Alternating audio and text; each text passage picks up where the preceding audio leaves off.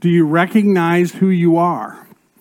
I don't mean looking in the mirror and identifying yourself. I mean, do you really recognize who you are according to God?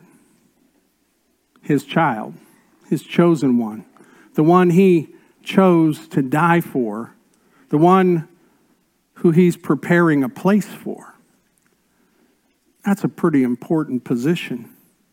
And because of that, it is a fact that none of us wakes up on any morning and thinks, you know what? I think today my goal is to be discouraged.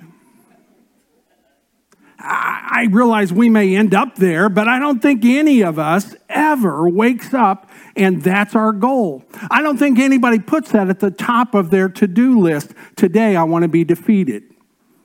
Today, I want to make no impact in the world. Oh, some of you might have your goal for that day not to be impacted by anyone else. I realize that on certain days. But I don't think any of us ever plans to be discouraged or defeated, and yet there are those days, right? There are those moments. There are those weeks or months. They just seem to come on us. I grew up with one pastor until I went to college. I heard the same voice every Sunday.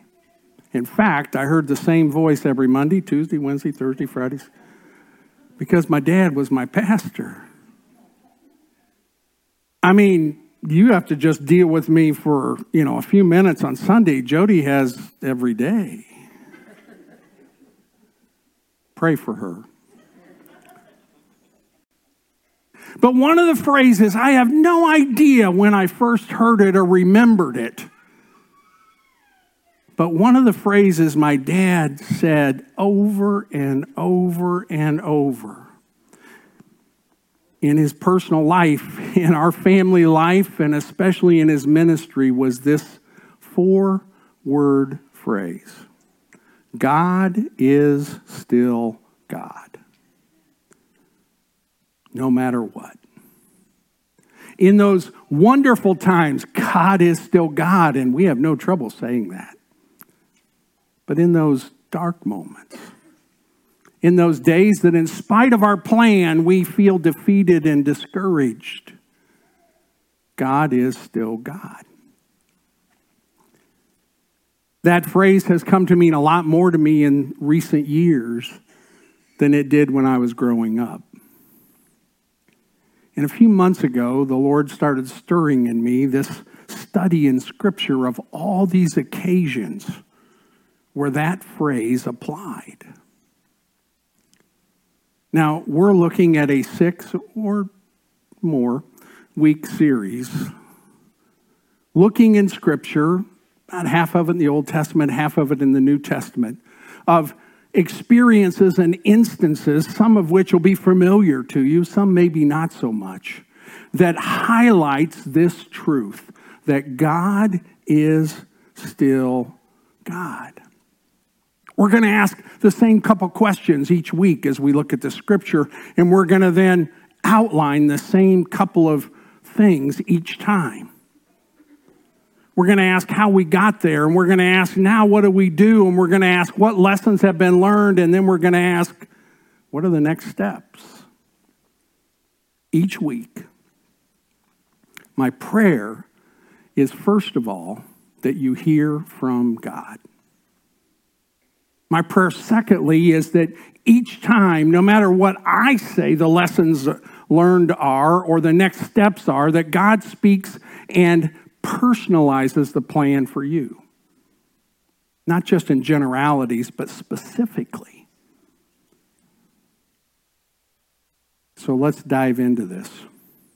I asked the question this week, and we put it up online. Do you ever feel or have you ever felt as if your circumstances were about to devour you?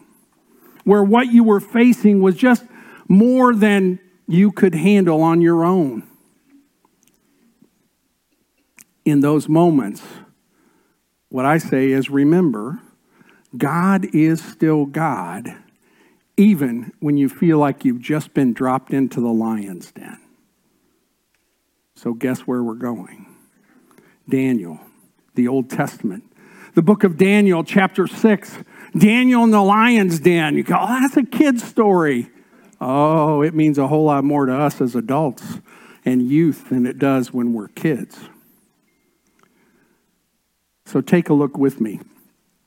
Daniel chapter 6. We're going to look at the whole chapter, but I'm not going to read the entire chapter. Just so you understand this, Daniel and several others had been taken into captivity. They had been set apart because they had been identified as potential leaders, and so they were trained and taught. And we know mainly of Daniel and his 3 Hebrew friends, Shadrach, Meshach, and Abednego, but those 3 are for another sermon.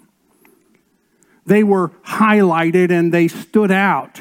God blessed them in incredible ways, and Daniel just kept raising up in the government, even though he was a foreigner. In fact, it says in Daniel chapter 6, verse 3, then this Daniel became distinguished above all the other high officials and satraps because an excellent spirit was in him, and the king planned to set him over the whole kingdom. Then the high officials and the satraps set to find a ground for complaint against Daniel with regard to the kingdom, but they could find no ground for complaint or any fault because he was faithful, and no error or fault was found in him. That's impressive. Verse 5, as often happens, jealousy rose up. Then these men said, we shall not find any ground for complaint against this Daniel unless we find it in connection with the law of his God. If we're going to find anything on this guy, they said, it's going to have to do with his following God. What a testimony.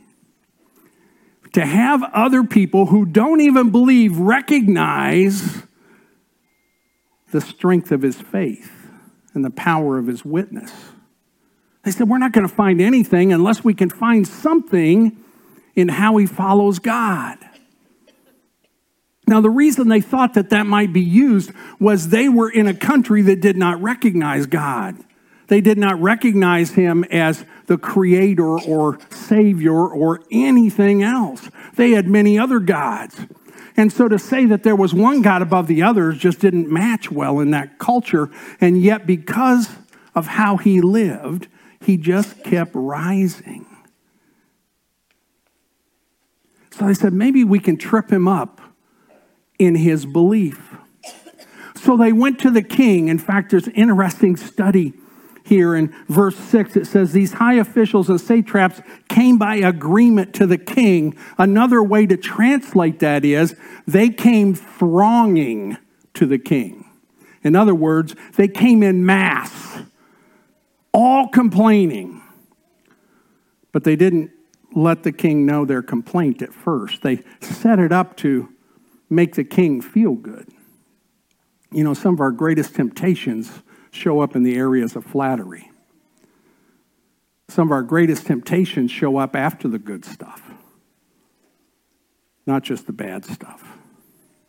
And this is what happened to Darius, the king. They came to him in verse 6 and said, O King Darius, live forever. All the high officials of the kingdom, and the prefects and the satraps and the counselors and the governors are agreed that the king should establish an ordinance and enforce an injunction that whoever makes petition to any god or man for 30 days, except for you, O king, shall be cast into the den of lions. This was a normal procedure for someone who broke certain laws.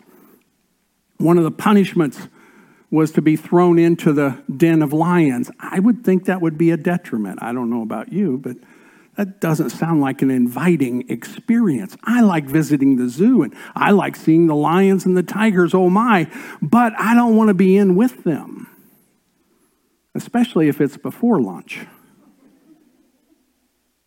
And this was the threat. Anybody who prayed or gave praise to anyone other than the king for the next 30 days would be thrown into the lion's den. Now, I want you to jump ahead to verse 10. The king signed the document, by the way. And it says, when Daniel knew that the document had been signed, he went to his house where he had windows in his upper chamber open toward Jerusalem. He got down on his knees 3 times a day and prayed and gave thanks before his God as he had done previously. As soon as he knew this was the law, he went home and still did what he had always done, which is worship God. Don't get hung up on the fact that he opened the window toward Jerusalem. There's nothing magical or mystical about that. He did that because he was in a foreign country and he wanted reminders of who he was worshiping and who he was serving and who he was living for. So he pointed his prayer toward Jerusalem, not because it's magical, but because God is still God. The first thing he did upon hearing this was to simply go pray. What would your first response have been? Now notice, when he went and prayed, he opened the windows. I don't like to confess this, but I have a feeling I might have closed the windows and then prayed. Being faithful to God, just not noticed by others. We've not been called to do that. Daniel opened the windows and prayed as he had done before. And these little sneaks, guys who had taken this stuff to the king, were standing outside, I assume below the window, with their recording devices. Somebody took notes. Then they came to the king and told on Daniel. Verse 12, they came near and said before the king concerning the injunction, O king, did you not sign an injunction that anyone who makes petition to any god or man within 30 days, except to you, O king, shall be cast into the den of lions? The king answered and said, the thing stands fast, according to the law of the Mede and Persians, which cannot be revoked. Then they answered and said before the king, Daniel, who is one of the exiles from Judah, pays no attention to you. That's not true. He just wasn't praying to him. O king, the injunction you signed, he pays no attention to, and he makes his petition 3 times a day. Then the king heard these words and was much distressed and set his mind to deliver Daniel, and he labored till the sun went down to rescue him. The men came by agreement, they thronged back to the king and said to the king, know, O king, that it is a law of the Mede and Persians that no injunction or ordinance that the king establishes can be changed. Then the king commanded Daniel to be brought and cast into the den of lions. And the king declared to Daniel, may your God, Jehovah God, whom you serve continually, deliver you. Even the king recognized the possibility. Daniel got thrown in. The stone was rolled over or placed on top of that. There was no way to climb out of there, and it was just Daniel and the lions for the night. It's a frightening thought, which I'm sure Daniel had to ask at least a little bit. How did we get here? So whatever you're facing, let me ask you, how did you get there? We have to recognize that when we are facing the lions, when we are facing circumstances that feel like they're going to devour us, we are always going to ask, how did this happen? It's a natural question. It's okay to ask that. How did we get here? And we have to realize this. Sometimes we create the situation, and sometimes we're forced into it. Daniel was forced into it, and yet he created it. How? He continued to do what he was supposed to do, even though he knew that was not what they wanted. He knew the consequences that were facing him, and yet he continued to obey. You see, sometimes, even when doing the right thing, we wind up in the lion's den. We don't advertise that. We ought to talk about it a lot more when it comes to following Christ, that sometimes you do it right and still suffer consequences while here on earth, because this is our temporary home, not our eternal home.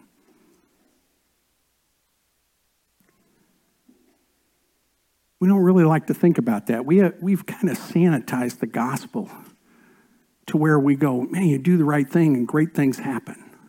Sometimes you do the right thing and lousy things happen. You can't equate what happens to someone to what they may have done. Sometimes we created it, and sometimes we've been thrust into it. We do need to ask the question and figure that out. How did we get here? But sometimes, even when doing the right thing, we wind up in the lion's den. So it comes down to this. No matter how we got here, we must personally choose who we will obey. We have to choose, in spite of the lion's den, who am I going to obey? We have to choose, in spite of the discouragement, who am I going to obey? We have to choose, in spite of the fact that it feels like a defeat at first, who am I going to obey? And really, obedience comes down to 2 or 3 choices. The most obvious choice is to obey ourselves.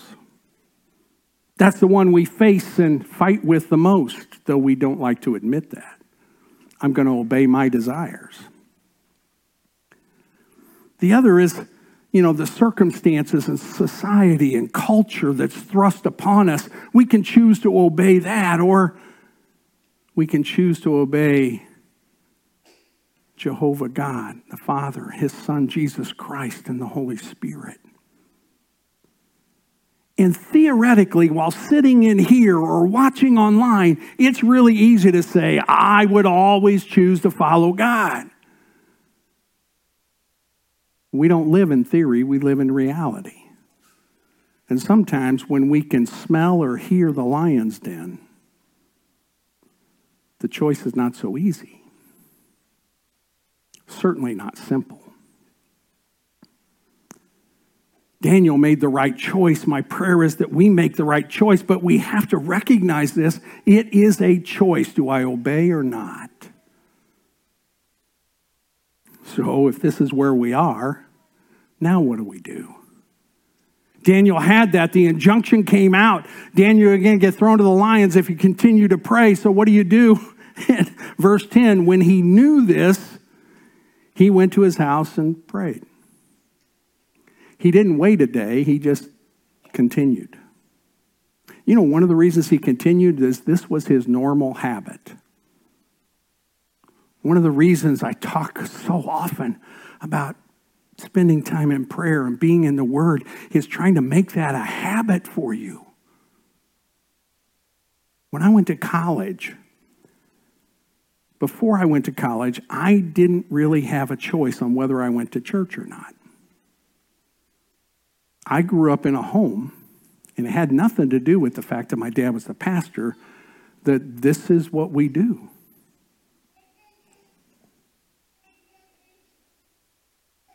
It made a big difference when I went to college, even to a Christian college, because I then had a choice, and sleeping in on a Sunday morning sure sounded good.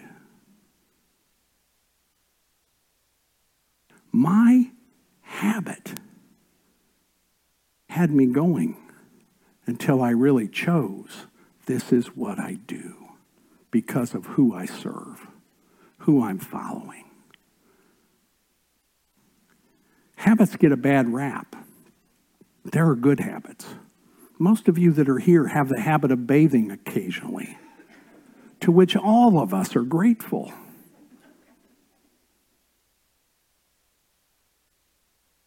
I hear a lot of parents go, I'm not going to force my kids. Really? Do you make them take a bath? Or go to school? Or brush their teeth? Those are temporary. This is eternal. Does it mean if they come to church they're going to follow Christ? No, but there's a lot better chance of it.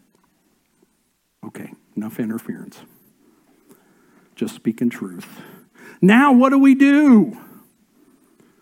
Number one, ask, what is God's desire from me? Daniel knew. That's why verse 10, he went straight back to the house and continued to pray. He knew that was God's desire. It was not just his habit. He was following God's call upon his life. But we all have to ask, what does God desire from me in this situation? Some of it is general principles, and if we know the word, we know what he wants from us. Sometimes we have to pray about the specifics because it's not quite as clear. The question is not what do I feel like doing, but what does God want me to do?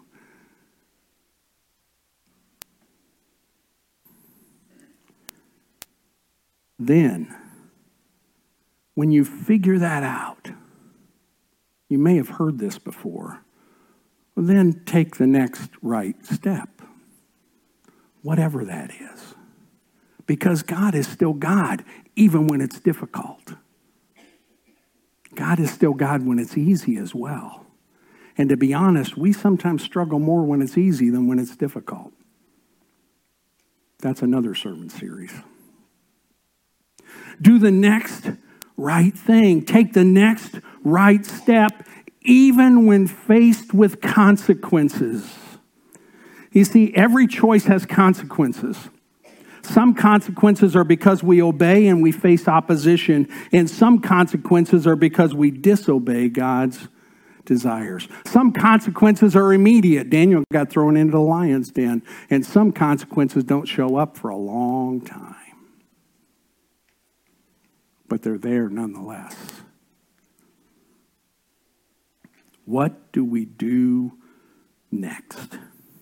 For Daniel, the next right step meant that he kept praying. What's your next step? And whatever you're facing, whatever seems to be discouraging you, whatever seems to be defeating you, whatever you're fearful of, what's your next step? Daniel knew this was what he must do. What do you need to do?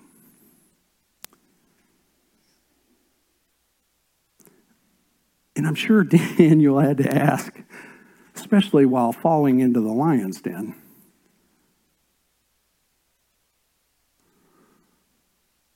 So what have I learned in all this? I assume one of the first things he learned is lions don't smell so good.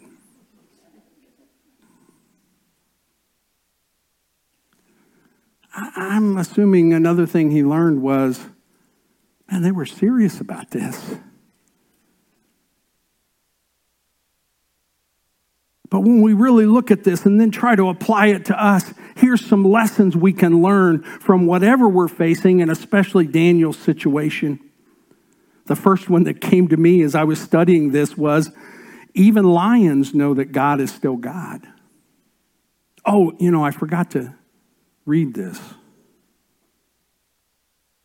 Verse 19, at the break of day, the king arose and went in haste to the den of lions. He came near to the den where Daniel was. He cried out in a tone of anguish. The king declared to Daniel, "O Daniel, servant of the living God, has your God," notice he called him the servant of the living God, "has your God, whom you serve continually, been able to deliver you from the lions?"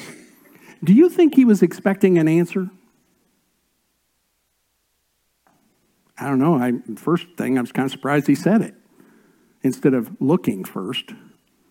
But on his way, he just cried out, "Daniel, did your God, the living God," notice, that was true then, it's still true today, "save you? Did he rescue you?" Now, I want you to understand this fact. Even if he didn't, he was still God. One of the most powerful lines in all of Scripture we'll deal with in a couple of weeks with Shadrach, Meshach, and Abednego in the fiery furnace is when they said, "O King, our God's able to rescue us from this fiery furnace, but even if he doesn't, we're going to follow him." You see, even if his God didn't save him in that moment, he's still God. In this case, Daniel was awakened from what I believe was a very good night's sleep when the king cried out. And I love this. Daniel said to the king, verse 21, "O king, live forever. My God sent his angel and shut the lion's mouth. They have not harmed me because I was found blameless before you. And before you, O king, I have done no harm." Then the king was exceedingly glad. I think that's an understatement, but that's what the scripture says. The king was exceedingly glad and commanded that Daniel be taken out of the lion's den. He was taken up out of the den, and no kind of harm was found on him. I mean, you would think there'd be a bruise just from being tossed in. Lions evidently make a good cushion as well. Lessons learned. Even the lions know God is still God, and they obeyed him.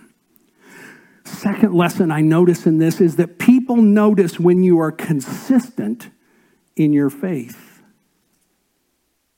These guys decided, we looked at this back in verse 5, we shall find no ground for complaint against this Daniel unless we find it in connection with the law of his God. In other words, unless we find it in the exercise of his faith. People notice when we're consistent in our faith.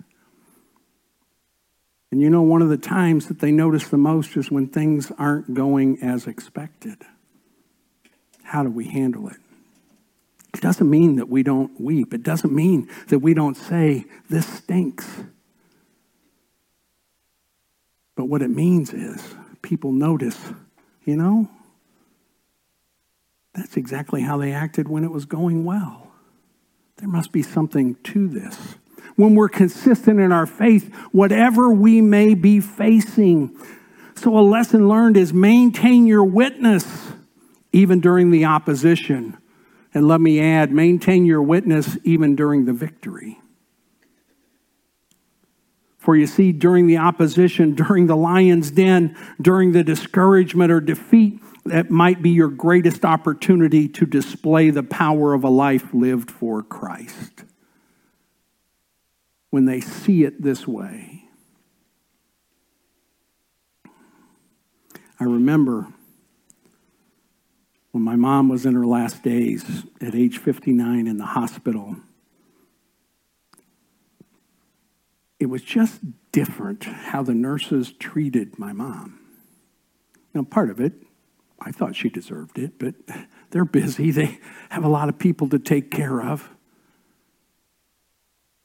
And I said something to my dad one time about it. And he said, a couple of them have remarked and said, "We noticed something different in you guys."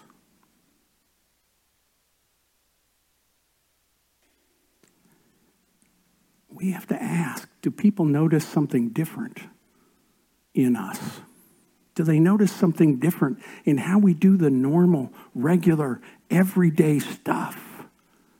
For you see, the lion's den is an exception, but Monday's coming in the morning. Are you the same on Monday or Wednesday? That consistency in our witness may be our greatest opportunity to show people who Jesus is. So we need to learn the lesson that David did. Stand firm without slandering the opposition. Daniel not only stood firm, but he didn't start pointing fingers. He didn't do it in the beginning and said, you know, they did this just for me. They tricked you, king. It's not easy to face the opposition and not fight back and not slander them, but Daniel did. So what are our next steps? Number one, this one's always there, and that's pray. Whatever we're facing, whenever we're facing it, during the good times and the bad times, we need to pray. We need to pray often, and we need to pray consistently.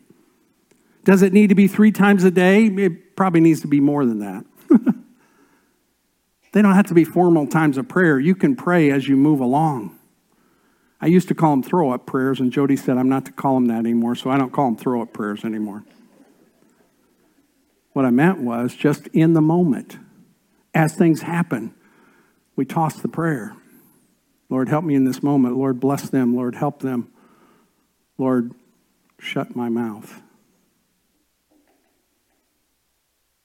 Pray. Number 2, trust God's actions.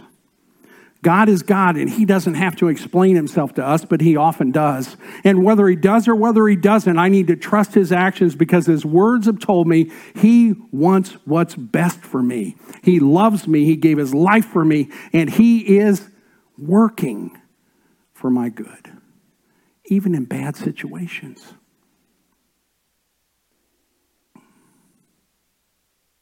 Number 3, we need to encourage others. Did you notice the first thing Daniel did was encourage the king?